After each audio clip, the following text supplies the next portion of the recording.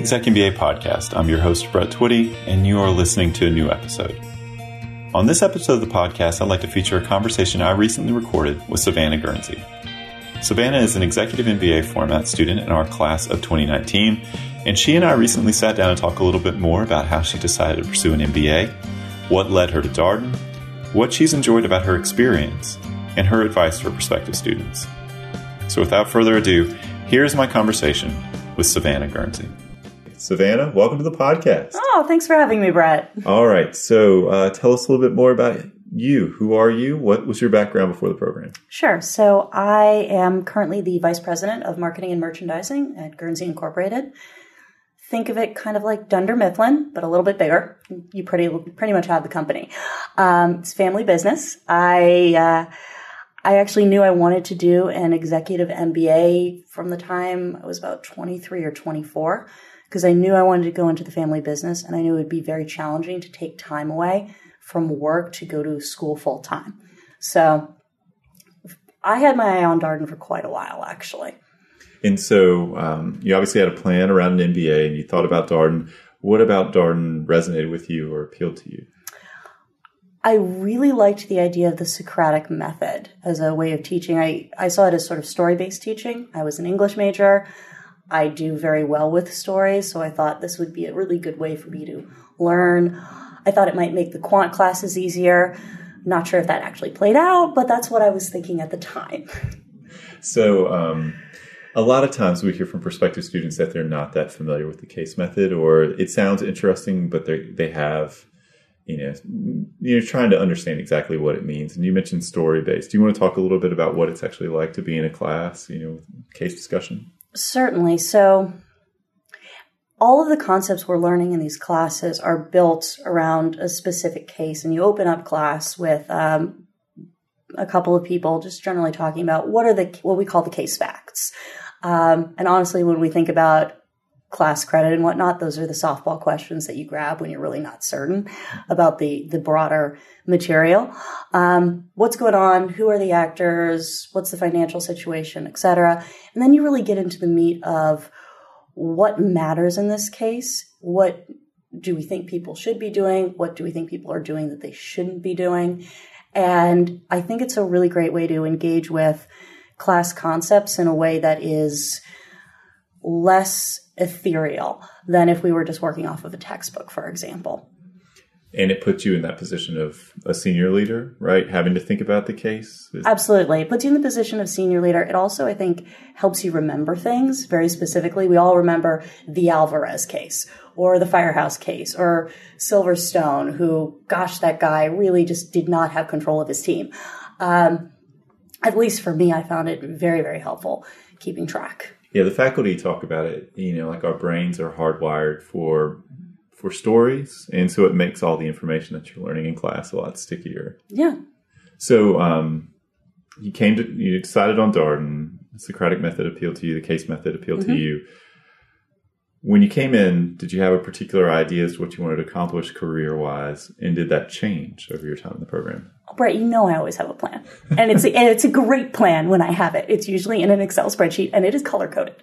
And I had a really, really good plan. Really good plan. Like I mentioned, I'm in a family business. So my plan was I was going to come on board, jumpstart my career a bit to try to get more experience in the 2 years I'd be at this MBA program than I otherwise would on my own. I'm fairly young in my career, but I wanted to advance quickly so I could take some of the load off of my father. He could step back a little bit. That was another reason I was really attracted to the exec format, was I knew that I'd be surrounded with a lot of amazing mentors, not just with the professors, but with my classmates, who indeed turned out to be really a fabulous resource for me on an ongoing basis. I had a specific C-suite position picked out that was going to be mine, and I was going to grab that, and then that person would advance. I had this whole plan, and I chucked all of it in March of 2018, I think, so March of last year. I think the thing that my plan did not take into account was how much I would grow from the program and how much my perspective would change. And I hesitate to say that the program made the family business feel small, because I think that's really selling the experience of being in a family business and not being in a huge corporation short. But what I came to realize was that I'd spent a lot of time with some fabulous leaders and fabulous departments in our organization, and that the world was just so wide and there were so many other things to learn from other organizations. I decided I really wanted to step away from the family business for a while to learn different leadership styles from different people, which is why I jumped into on-grounds recruiting and ended up in consulting instead. So what kind of consulting will you be doing? So I'll be joining EY's mergers and acquisitions team in mid-August of this year, actually. And moving from DC to New York City? Yep, moving up 5 Times Square. That rent. It's a little different. I imagine DC is an expensive place. New York's just a little bit more expensive. Just a little bit, just a skosh. So you are, you just completed LR2, which is really the last academic experience of the program. And so it's fun to be around you and your classmates on Friday night for the sort of end of program dinner. You have graduation on the horizon. When you look back on the 21 months of the program that you've experienced so far, do you have any favorite memories or things that stand out? Well, we can't talk about LR2 without addressing the fact that the Who's won the championship on Monday night. So go Who's. That was amazing. There were many, many wonderful things. I believe it was Lynn Isabella who put together the program for this year's LR2, and she did an amazing job. It was a blast, but nothing can top the Who's winning. That was great. I grew up in a basketball family, so that was... I don't know how many people expected it this year. There have been other UVA teams that have perhaps had more star power, but the way that they did it, just a brief time out here for basketball on the ExecMBA podcast, the fact that they played in 3 instant classic games and persevered at every time, it looked like, are they going to be able to do it, from the game against Auburn and obviously Texas Tech going to overtime, and even before that, Purdue. So. Yeah, I absolutely agree with you. I actually, this is the perk of a family business. I was having lunch with my father talking about this. I think there was something really magical about the way the team gelled together that really brought that home. I personally would love to see a Darden case about that for one of our LO classes, but there are now more than one, I would say, ideas to action articles about Tony Bennett. And so the first one is about his 5 pillars, the organizing principles for the team. It's out there on the Ideas to Action website. And then there is now, Sean Martin wrote a piece about the resilience of the team, obviously making history in the worst kind of way in the prior year, losing to UMBC in the first round, eliminated first time number 1 seed had been eliminated by a 16 seed. And then obviously this year, winning the tournament. Which is just extraordinary to watch. I think we all were, I know I was particularly emotional. A lot of us were really emotional. Yeah, your whole class was together, which had to be, Oh, it was great. I think it was about the best way they could have done it. Our alumni donations chairs, I'm forgetting the specific title, Amanda and David, put together this event for us to ask us to all give, and it just happened to be the night of the game at this brewery, all of us together, and it was, I don't think anything could have been more perfect. So can we talk a little bit about the culture of the program? Because I think sometimes people think, okay, I can do the full-time residential option, or I can do exec, and maybe there's some cultural trade-offs with that. And do you want to talk a little bit about the relationships that you have with your classmates and sort of how you've gotten to know them over the 2021 months? Sure, yeah. I've thought about this a lot because I'm at that age line where I really could have gone residential or I could have gone exec. I was right there. And I sometimes do think that in some ways, it would have been nice to do a residential program, to have focused full-time, to perhaps not be quite so exhausted as we are now at the end of it. But even though we weren't all together, continually living together like residentials, I think the pressure cooker of the program actually drew us closer together, just extremely close. It's a tough program. It's a tough program, And it's very hard for people outside of the program to understand what's happening. So your usual support system, it holds for a while, but for a lot of people, it started to buckle and we became each other's support system in a way I've never experienced that in another educational program, community building program, anything. I've never experienced anything like it. And absolutely, I think the closest friends I've ever made are out of the Darden program, actually. People who've seen me at my best, at my worst, dragged me along. Absolutely. So you were an EMBA format student. That's our executive MBA format. And you had a chance to go to China as your global residency. We've talked with a few students now about China. The Great Wall always seemingly comes up, the trip to the Great Wall. But what stands out to you from the experience, or what did you get out of that trip? The GM factory, because I'm an ops nerd, even though I'm not particularly good at it. But Raul was always really nice about it, even when I struggled with the quant side. That was so cool. I come from a company we do a lot of supply chain work. We're warehousing, we're bringing product in, we're turning it out, but we're not manufacturing. And I've been forced through some sort of experimental projects into testing the waters with really, really low-level, simple manufacturing, putting things into a box as opposed to selling the things as they are individually. And it's not easy.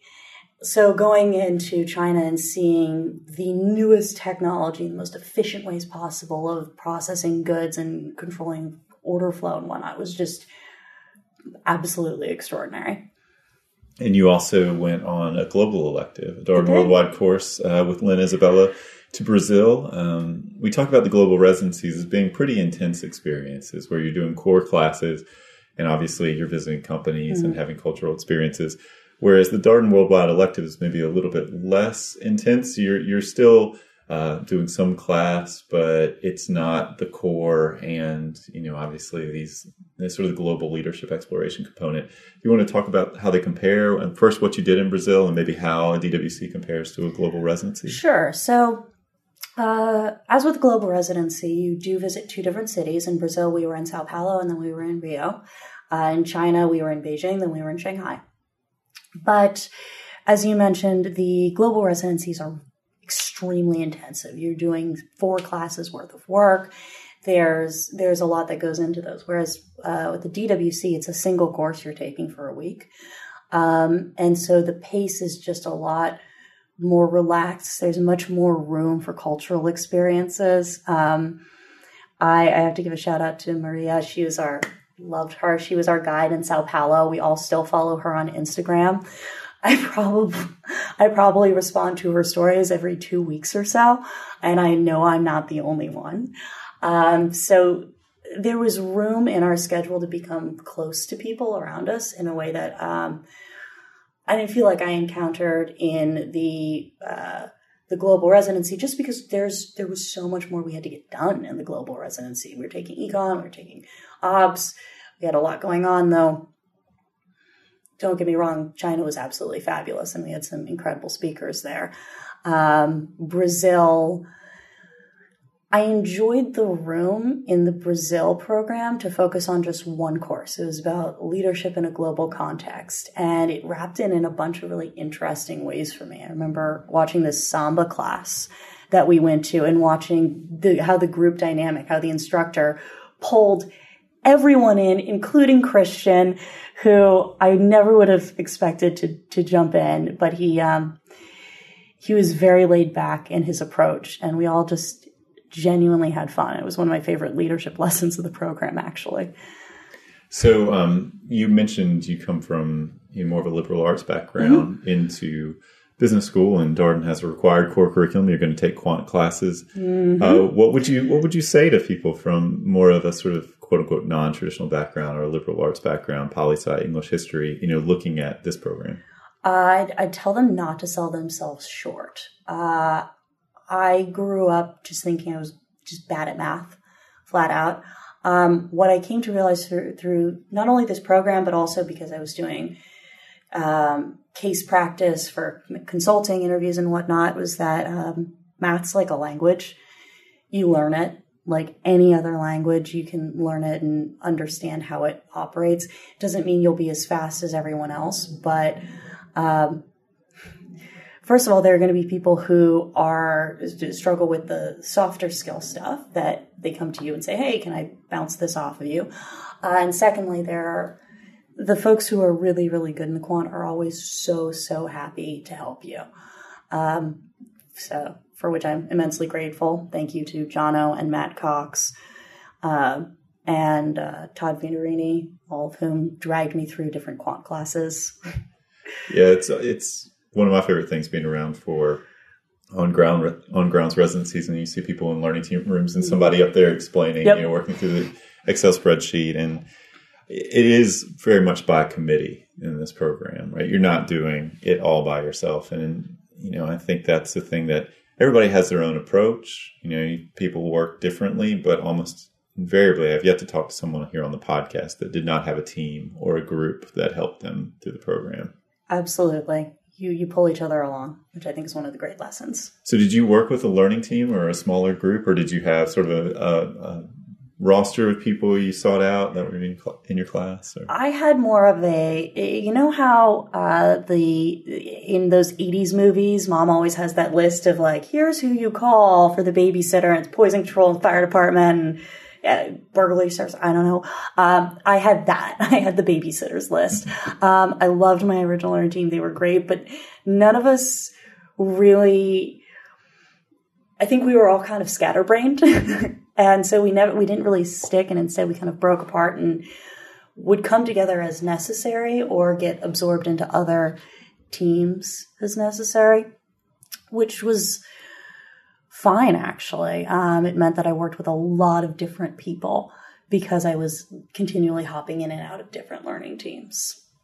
So one of the things we get asked a lot about are specializations and concentrations, and we don't have those here at Darden. And I'm curious what you decided to take for your electives. I went back and forth a lot on that, actually. And I still, there are some electives that I'm so glad I took that I wasn't quite sure how they were going to go, and some that I look back on and go, oh, I wish I'd done the other thing.